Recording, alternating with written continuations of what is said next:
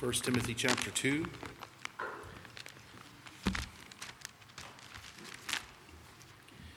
I enjoyed last Wednesday evening starting the latter part of the second chapter here in Timothy and looking forward to chapter 3. There is just a lot in these epistles, and I don't believe I've taught through the Timothys. I think Thessalonians I have, but the Timothys are exciting, and there's a lot of points in my past, looking back,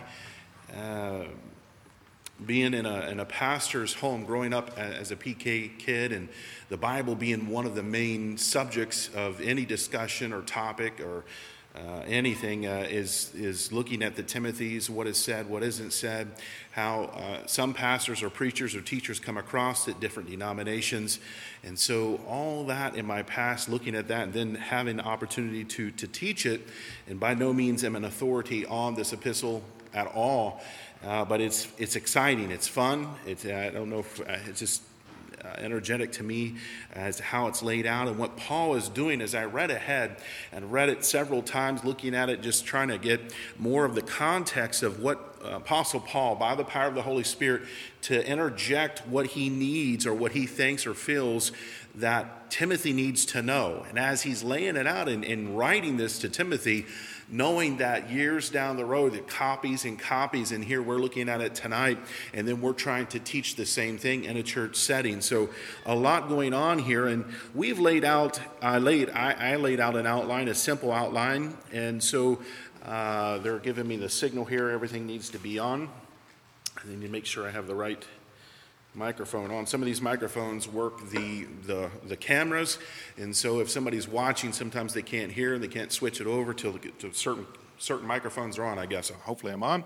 But we had laid out an outline, a simple outline, dealing with chapter 2. Now in chapter 2, we're looking at verses 9 through 15, and we laid out a godly testimony in serving. Ideally, the scripture here is dealing specifically for women, godly women. Let me add that, not just any women, although this does apply to any woman, but here he's dealing with women in the church, and a lot of times you'll get questions, you get asked as a preacher, pastor, what about this? What does the Bible say about that? And I have shared some of those illustrations last week with you. I won't reiterate all that, but my outline that I had is point number one, we had the morality of a godly woman. And the morality deals with verses 9.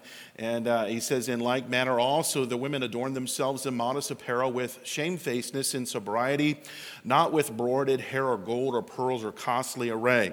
And like I say, when you look at scriptures, we're taking this doctrinally, kind of. And so you have a doctrinal application. That's the first or primary application. Then you have the historical. You want to make sure that you understand what is going on during the time that it was written. All right. And then you have a prophetical. What can it mean for the future and how to apply it. And so here it is, Pauline epistle, definitely dealing with a church setting in a church time. And so he's going to address, and he does quite realistically. We dealt with 7 major principles, and I think the men only got like 1 or 2 in verses 1 through 8, and then here we look at 9 through 15. There's quite a bit here dealing with the feminine or the woman, you might say. So number 1, we said the morality of a godly woman, and in that morality we looked at the apparel, because that's one of the things brought up. I know you can. There are pastors who can not only articulate it, but draw down on very fine points. I don't think that's actually what Paul is getting to. I think he's hitting areas and subjects that cover, he uses principles that cover a wide variety. If you look at the words, and you say, where do you pick that up? Well, you look at the words where in verse 9, adorn themselves in modest apparel. And so he didn't give you a list of what is or what isn't in there. One of the better ways of doing a study, if you want to get further into something like that, is look at what isn't modest in the Word of God. You will find a more descriptive in the Word of God at what isn't modest rather than what is. All right, you'll find it through the scriptures. And when you do study on apparel, just apparel, you'll have immodest apparel, modest apparel. You can get into all different types. Rich apparel. You can go many different ways. I'm thinking of a book that's written by a man that I've used, and it's been taught here, and it's called "Different by Design." And Brother Kerry Schmidt wrote the book years ago.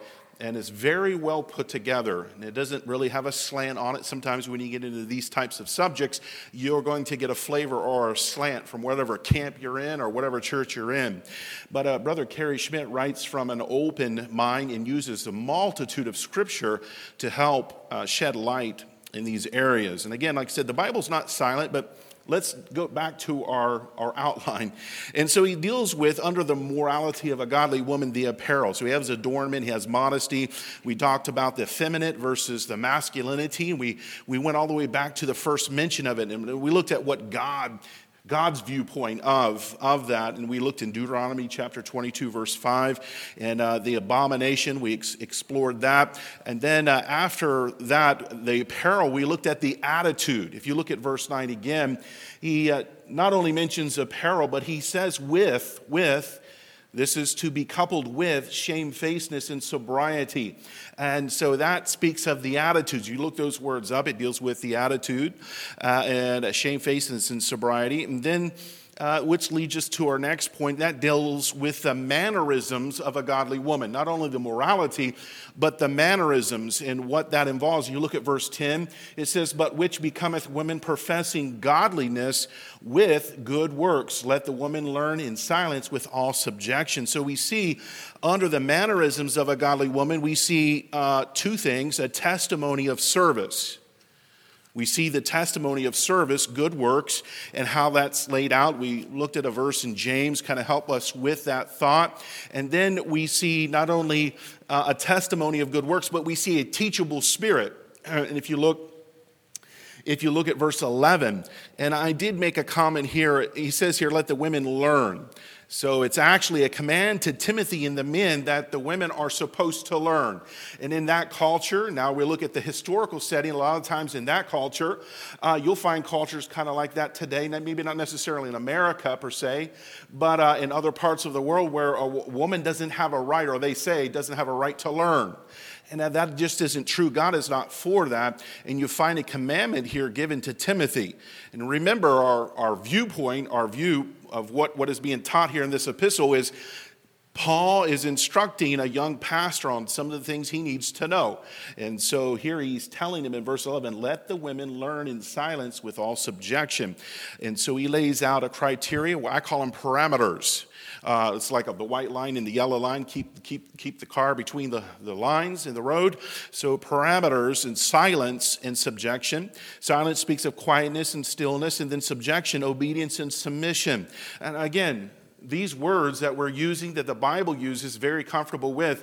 Our society today, our Western society, even in religion, they struggle. These words, it's not what I'm saying is you're not going to be taught these words, a scriptural viewpoint or definition of these words from the world. They're definitely anti-biblical, anti-godly thinking when it comes to these types of words.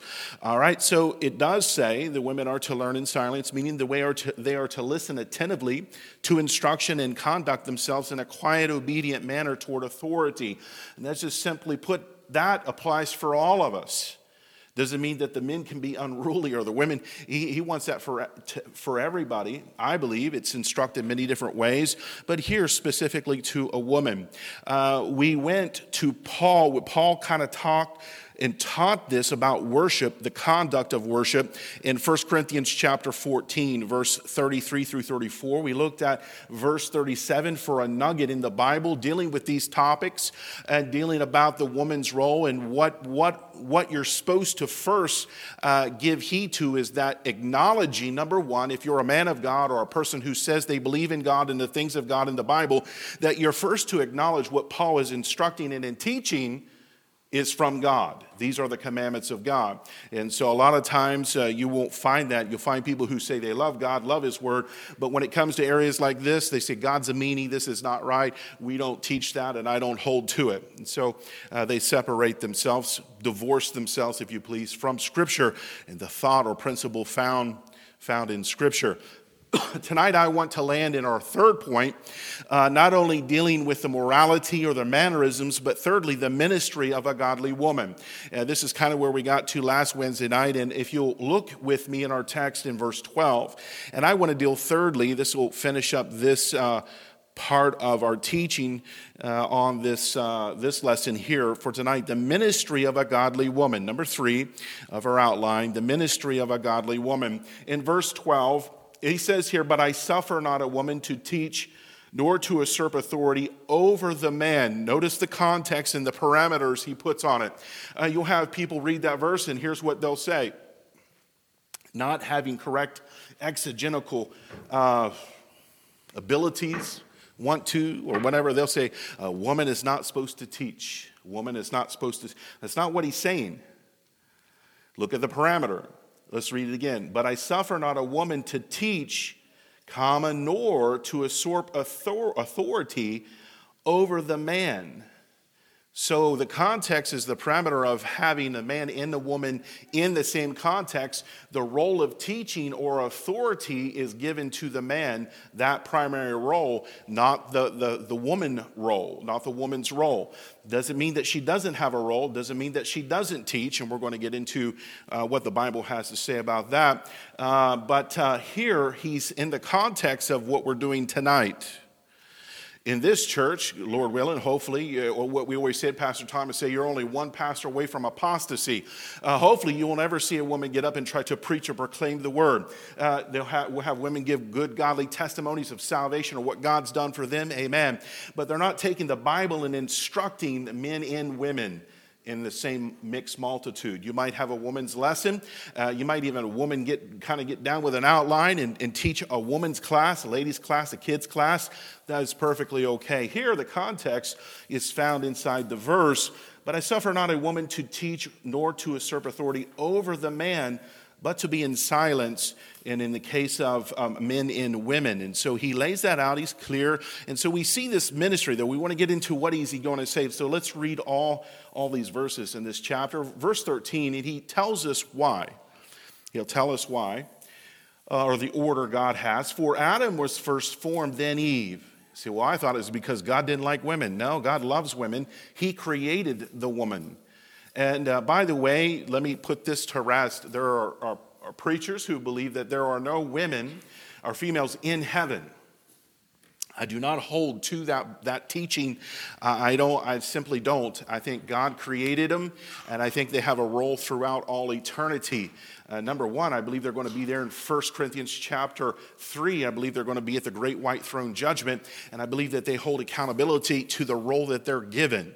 I don't see God creating that role, primary role, secondary role, and then doing away with it in heaven. So I do not hold to that teaching, belief, or whatever. I'm aware of it. I've heard it.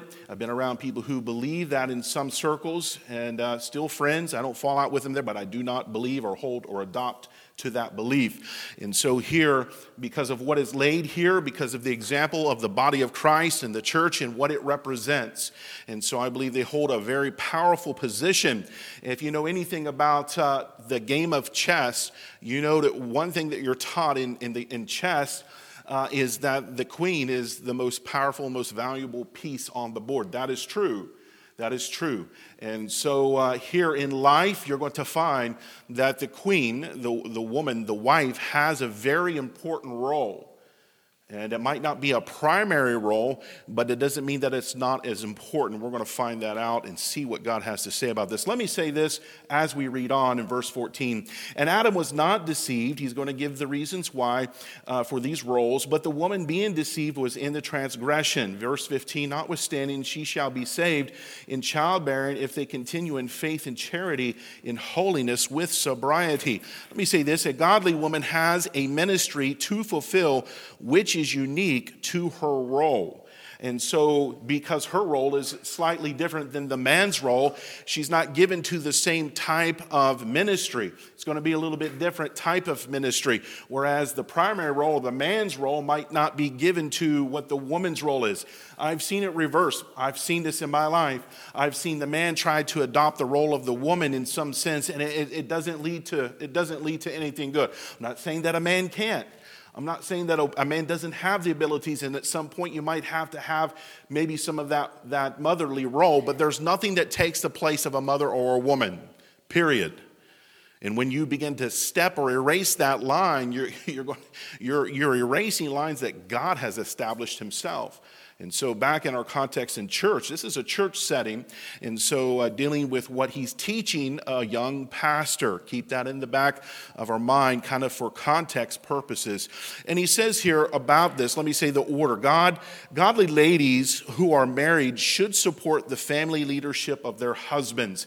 It seems like God has given that role of the woman to have that, to be a supportive of the husband's role or the position. So the order.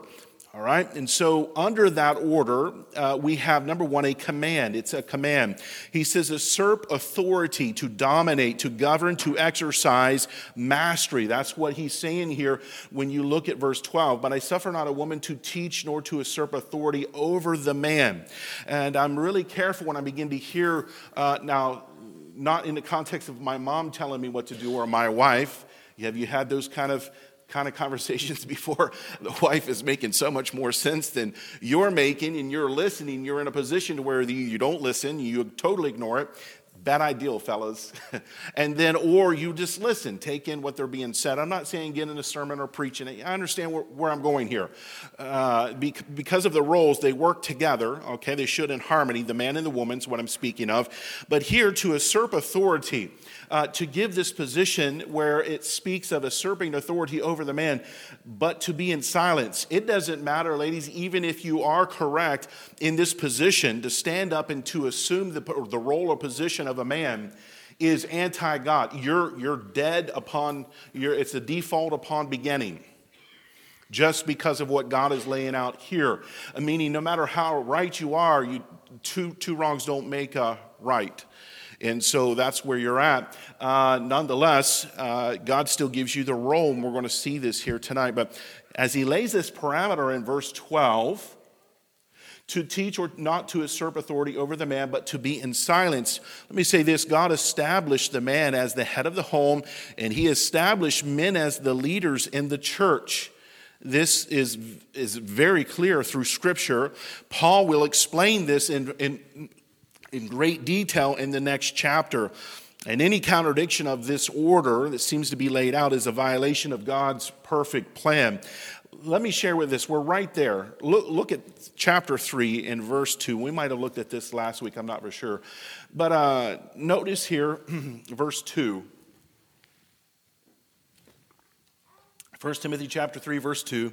It says, a bishop then must be blameless, the husband of one wife, vigilant, sober, of good behavior, given to hospitality, apt to teach, not given to wine, no striker, not greedy, a filthy lucre, but patient, not a brawler, not covetous, one that ruleth well his own house. Now watch what he says here.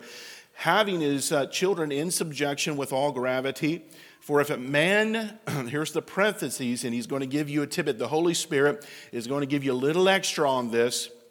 For if a man know not how to rule his own house, how shall he take care of the church of God? Is the question. And he puts his teaching illustration in a question. He wants you to think about what he's saying here. And this is requirements for an ideal pastor. And so as you look at verses 2 through 5, we see that it's definitely taught. You can go over to Titus, and we might a little bit later on, if we got time.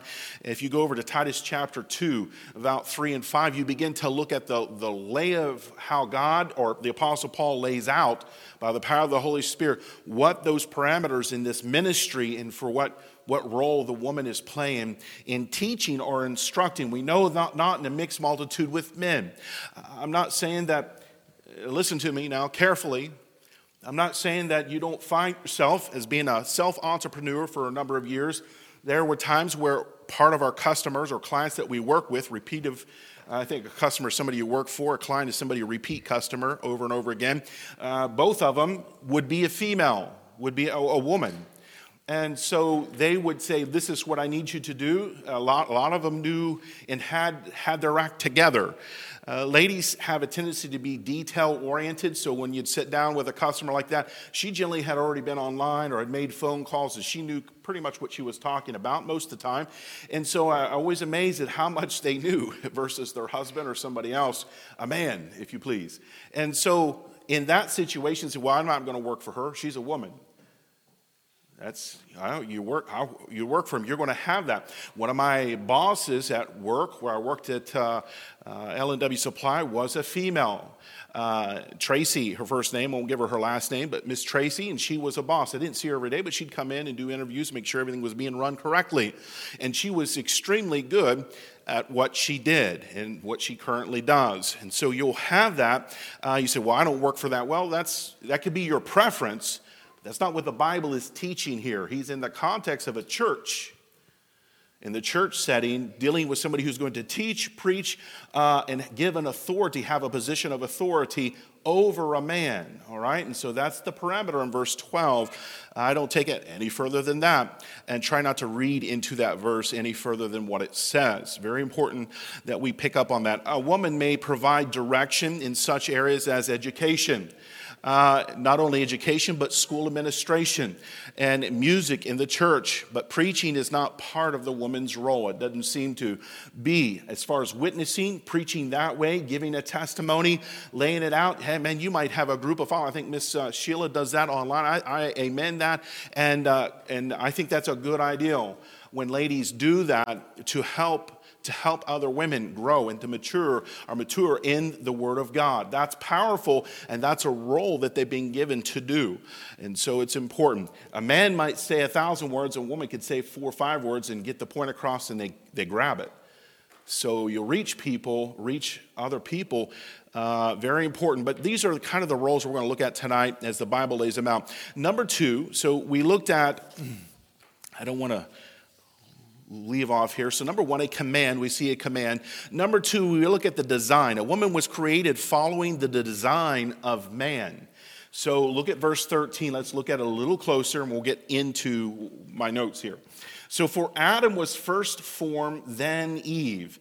You say, why is he saying that? He wants you to understand why these roles are different and why they should be kept in place. Because there's a reason. God is laying it out through the Apostle Paul, and he's laying this, and Timothy needs to know this. Because you get into our culture today, let's fast forward. Well, one of the things that our culture, Western culture, does is they want to erase those distinction lines between the woman and the man. They're the same. They're not the same. They're opposite. I'm thankfully that they're not the same. Amen? Tonight, if you just think about it, just in general logically thinking, I'm glad that a woman is different than a man. And they should be that way. And they're very important in the eyes of God. There's not one less than the other. But God lays out his reasoning, and he shows it a little bit here in verses 13 and 14. And he says, for Adam, we're looking at the design. Now, why is this command this way? And then why a design this way? Well, for Adam was first formed, then Eve.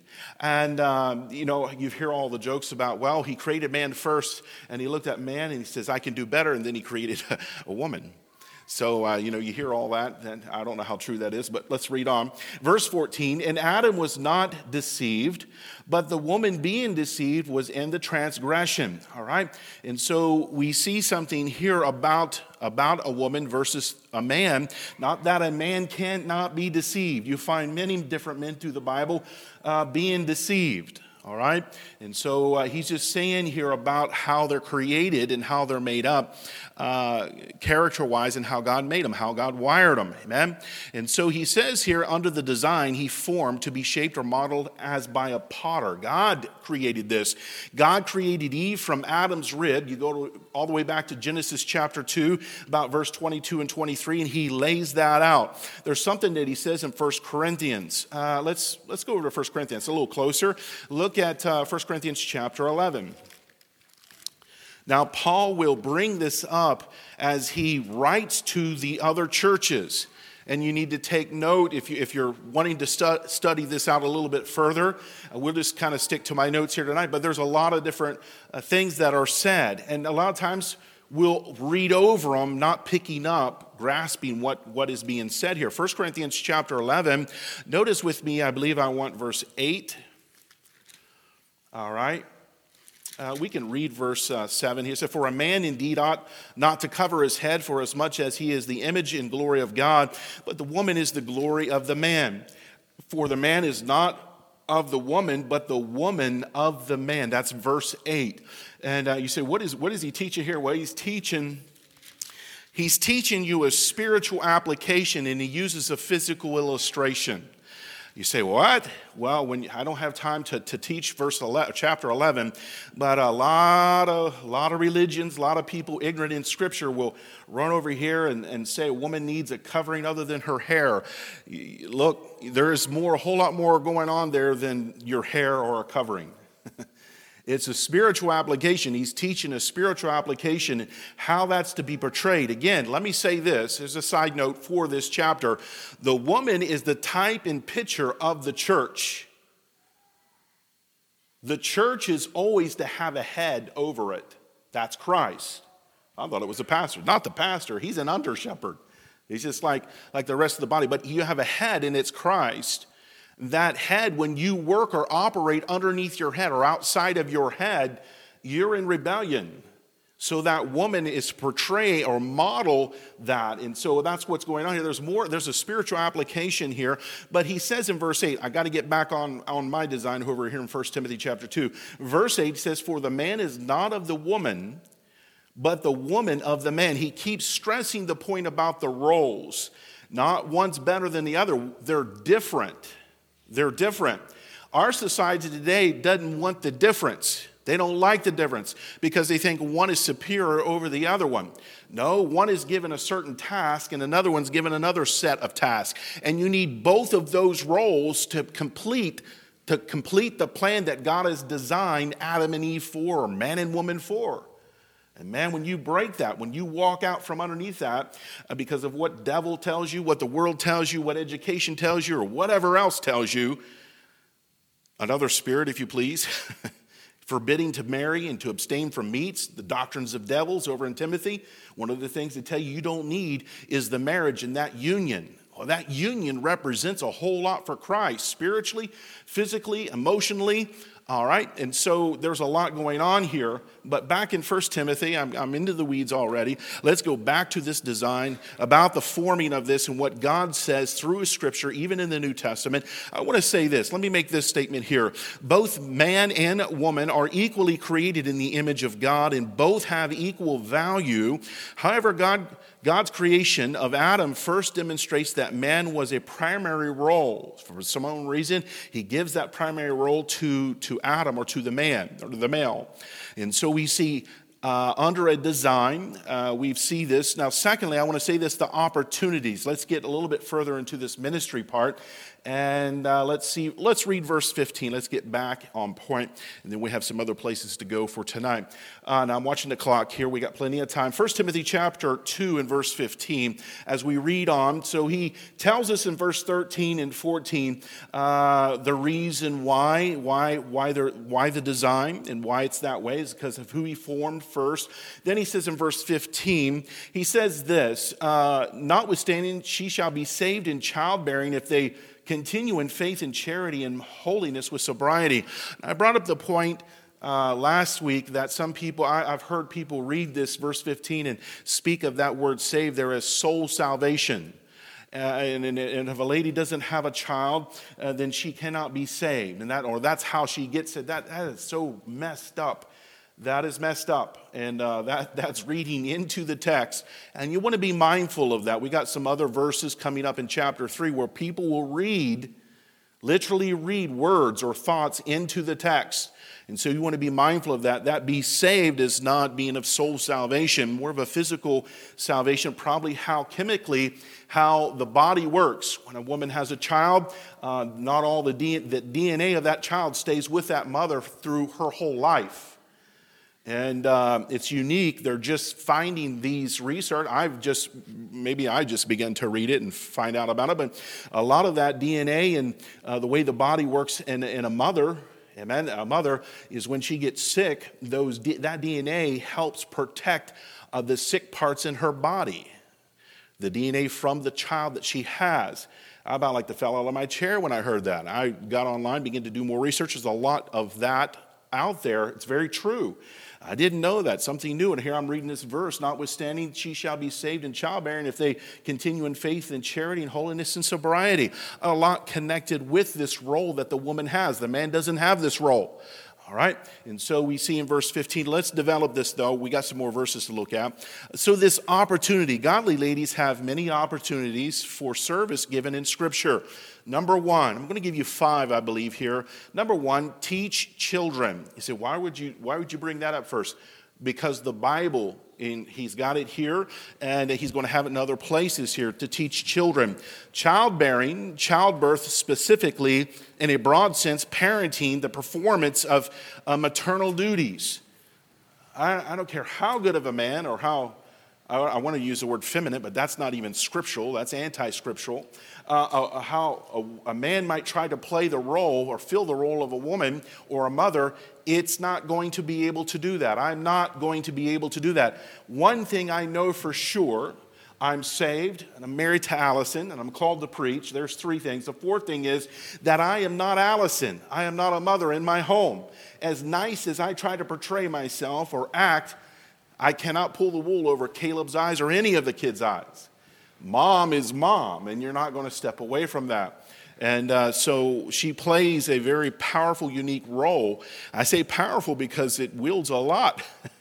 It wields a lot. And so here, teaching children is very important. Let me give you some quotes here. The formative period for building character for eternity is in the nursery. The mother is queen of that realm and sways a scepter more potent than that of kings or priests. It's a quote. Another one given, I believe Billy Graham has this one. Only God himself fully appreciates the influence of a Christian mother in the molding of character in her children. It's by Billy Graham. And so that is true. And I would say that goes both ways. You can mold the character of your child in a negative sense too. If you want to step outside your role or step out of what God has commanded or teaches the parent to do. All right, so good and bad. Here I believe he's speaking in the context of good, not take his quote out of context. Let me say this, Timothy, of all people, remember the Apostle Paul's writing this to Timothy. Now Timothy knows some of this. Of all people, recognize the value of women. His mother and grandmother taught him about the Lord. We're there in let's go to 2 Timothy. Let's read a verse. We're familiar with this, but it does us good to read it. 2 Timothy chapter 1.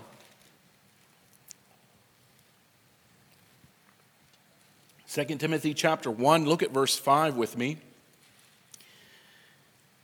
Paul saying this again, he says, when I call to remembrance the unfeigned faith that is in thee, which dwelt first in thy grandmother Lois and thy mother Eunice, and I am persuaded that in thee also. If you fast forward to, chapter 3 and verse 15, he says this again, in that from a child thou hast known the holy scriptures, which are able to make thee wise unto salvation through faith which is in Christ Jesus. And he speaks of this early introduction of scriptures and the knowledge of salvation through scriptures. And I would lay to the thought that this faith, the unfeigned faith that was found in his grandmother and the unfeigned faith found in his mother, were faithful to scriptures in teaching and instructing Timothy. That's what I'm gathering here, that is from a child. So teaching children is very important, very important. You know, let me say here, I'm thankful for the women or the ladies that teach the Bible, instruct in word here at Hope Baptist. Whatever that case may be, whether it's giving a testimony, whether it's teaching a Sunday school class, whether it's dealing with the ladies, and the ladies from time to time through the year we'll have ladies, special ladies conferences or meetings, and the ladies will be sent a devotion or a scripture or a thought or a message. But the women help do that. I'm thankful for that. I'm proud of that, and I think it makes for a healthy environment, especially in a church family. And so it's important that that goes on. To have a role, that's a role that only the woman or the mother or that individual can bring, other than the man. He's not given to that role per se in that field. But watch this. Now, we have, number one, teaching children. Number two, I've kind of alluded to it, teaching women. Godly ladies have a unique an opportunity to influence others. I want to use this because Titus, we're going to be over there anyway. Go to Titus chapter 2 with me. Let's look at what the Bible has to say here, dealing with teaching other women. Not only teaching children, I believe that's very clear in Scripture, but teaching other women, teaching the women, the younger women.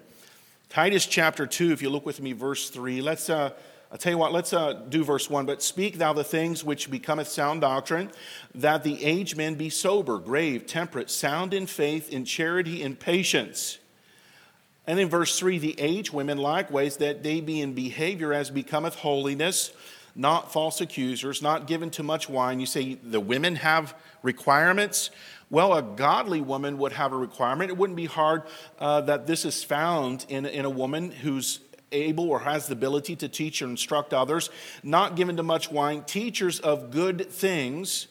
It's so easy to teach bad things, amen? We don't want to be given to that. But watch verse 4 as he develops this, that they may teach the young women. He just comes out and says it, that teach the young women. Now he tells you what they're to teach. All right? And if you look at these phrases, there's a lot in these phrases, not just specific. It gives you parameters. To be sober, and you could dwell a month on that. And then he says to love their husbands. That's really hard. Some of us guys, we're just not easy to love. All right? But it's to be taught. Let me say this. You're not naturally given the ability to love your husband. That's taught. And it's taught through scriptures. You first must love God, and then that true love will help emanate or through your life to your husband, to your spouse. Here, he's saying that this is to be taught. And taught how to love your husband? Yes. Taught how to love your husbands.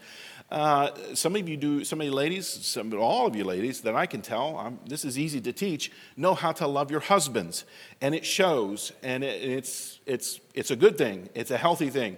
Here he says to love their children. I could preach there, and I do on Sunday nights if I can get people to come out on Sunday nights, and I instruct how a man and a woman, a father, are to instruct their children. If you love your children, you're going to teach your children. And one of the things you won't leave out if you truly love them, if you're a Christian, is the things of God. They're to know, they're to be wise towards the things that are good or true. And they're to be ignorant of things that are evil and wrong. Our society has that backwards.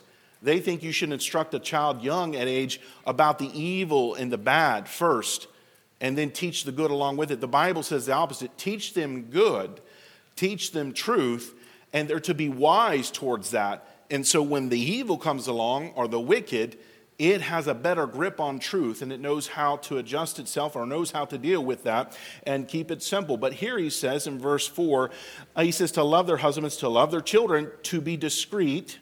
That's a phrase there. Chaste, that's a phrase that can be taught, one word there. Keepers at home. I believe one of the primary roles for a mother, let me say it carefully here, this is just something that the Bible lays out right here, is at home. You find one of the primary functions. I'm not saying that a woman can't. There's women who can take care of the home very easily, can run a business, and have another job on the side or two or three. That's doable. And there are women, ladies, godly ladies who do just that. There are ladies in here I can mention in our church that do just that and do it well. So I don't want what I'm saying to go out of here wrongly. But the Bible's saying at home, that's a primary, kind of like the man and the woman, primary, at home, good. There's another good word, obedient to their own husbands. He kind of brings that up again just in case we kind of get sideways on that or thinking that maybe, well, the Bible didn't really say that. It's kind of there, and I believe that's in the context of a husband who is a husband, amen? Because he wants that man to be the right type of husband. All right, maybe make it easy for the woman to love. But then he says that the word, here's the reason. He always gives you a reason why he wants it done this way. It's not just because I say it. God said, oh, this is it, this, that. No, he's going to give you a reason. That the word of God be not blasphemed. I think of it this way. Imagine if Christ come to earth, and he did, and he was born of a virgin, and he was, and he lived his life sinless, and he did, and he went to the cross. What if he undermined God's word and God's will and God's way while he was on earth? He wouldn't be a very good example. Matter of fact, he wouldn't fit the type. There's a lot of stuff that would begin to fall apart. So as an example of doing the will of the Father, God says our job is to make sure, especially the woman and the man, that the word of God be not blasphemed. That means just taught against or be brought against or lived against, to bring a shame to the gospel of Christ and his will, his way, and his work. So look in your life, in our lives, and see the areas that we might be bringing more of a shame than a benefit to. And so here, let's get back to a point. So we say teaching children, teaching other women. We're seeing in the Bible. There are some other areas. So we'll name some. Well, a ladies' ministry. You could have young mothers class. That's very common in churches. You could have a ladies' devotion. Not only devotion, but good works. Help teach people to admonish them to good works. So you have that type of ministry. And you have ladies' discipleship ministry. Very, very powerful. All right, so there's some influences here. So teaching children, teaching women. And then we want to say here, ladies, thirdly, ladies ministry. And then fourthly, influence in the church. A godly woman can have a great effect in the church by her testimony.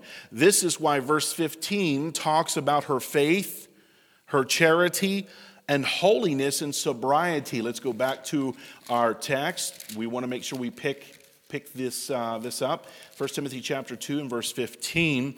The Bible says, notwithstanding, she shall be saved in childbearing if they continue in faith, in charity, and holiness, and sobriety. It seems like part of this lifestyle, the lifestyle that this godly woman has, and the ministry that she has, is that it's going to be connected with spiritual things. And we see here that her faith is brought up, her charity is brought up, and holiness and sobriety is brought up. I think of some ladies in the Bible that the Bible speaks of. Romans chapter 16. I'm looking at the clock. I've got a few more minutes. Let's run it down. Romans chapter 16. And notice what the Bible says here about a lady. I'm pronouncing her name Phoebe. And so Romans chapter 16 and verse 1 and 2. And what it says here about her, it says, commend, quite a bit different. I commend unto you Phoebe, our sister, which is a servant, boom, right there, describing her, of the church, which is at Centria, that ye receive her in the Lord, as becometh saints. Okay, he shows you the parameter, what he's talking about. And that ye assist her in whatsoever business she hath need of you, for she hath been a succourer of many, and of myself also. So Paul lays out some things here for this lady who was a servant of the church. And so we find out this lady worked in the church, and she was part of Paul's team. There's another lady here, and we'll find her in the context of her and her husband. We're in Romans chapter 16. Let's look at verses 3. Let's stay right there, and we'll just pick this up. We'll use this one. Verse 3, look at verse 3 with me right there in Romans chapter 16. It says, Greet Priscilla and Aquila, my helpers in Christ Jesus. Here's another lady with her husband, but she's included here. They were helpers in Christ Jesus. Verse 4, who have for my life laid down their own necks. Watch this, unto whom not only I give thanks, but also the churches of the Gentiles. So it wasn't just in one church. Now, verse 5, the first part, likewise greet the church that is in their house. They had a house, or church in their house, I'm sorry. Yes, they did have a house, and they had a church too. Salute my well-beloved Pt2, who is the first fruits of Achaia in Christ. And greet Mary, another lady. There's a number of them here who bestowed much labor on us. And you can read on. There were definitely women that Paul brought up and was very instrumental in influencing the church. Not only children, not only women, not only a ladies' ministry, but also influencing the church here we're finding. And then fifthly, influence the world. So I'm struggling with that. Listen, I'm going to go back in history and give you some more quotes, but let me say this before I do. Many of the greatest figures throughout history, were influenced by their mothers. It would be foolish to underrate the influence of women. This is George Washington. My mother was the most beautiful woman I ever saw. All I am, all I owe to my mother. I attribute all my success in life to the moral, intellectual, and physical education I received from her. Abraham Lincoln said this about his mother, quote, I remember my mother's prayers, and they have always followed me. They have clung to me all my life, unquote. And then Charles Spurgeon said this, quote, I cannot tell how much I owe to the solemn word of my good mother, unquote. Women have a powerful position. A powerful position. That's why I believe, and I don't have any problem saying they're equal in God's eyes. There's a role that needs to be played. And women, ladies, if you advocate your role as God has designed you, built you for, made you that way, created you that way, when you step out of that, because I've heard someone, well, why did you be like a man? Why would you ever want to be like a man? I'm proud to be a man, but man, pick somebody better than me. I know there's only a man, but come on. Look, a man, wicked, vile. You can, ladies, you could go on and on about this. So God's designed, created, made, wired. Why would you want to advocate the role that he's giving you? You're the best for that role. He states it. It's been proven and stated here from God's word. Stay there. Stay with it. I know they're not all easy days, easy years. I understand that in a sense, but God has the right person, the right type in their right roles. Let's not confuse it or change it. Let me say this. Many a woman serve quietly. Many a women serve quietly behind the scenes and go unnoticed.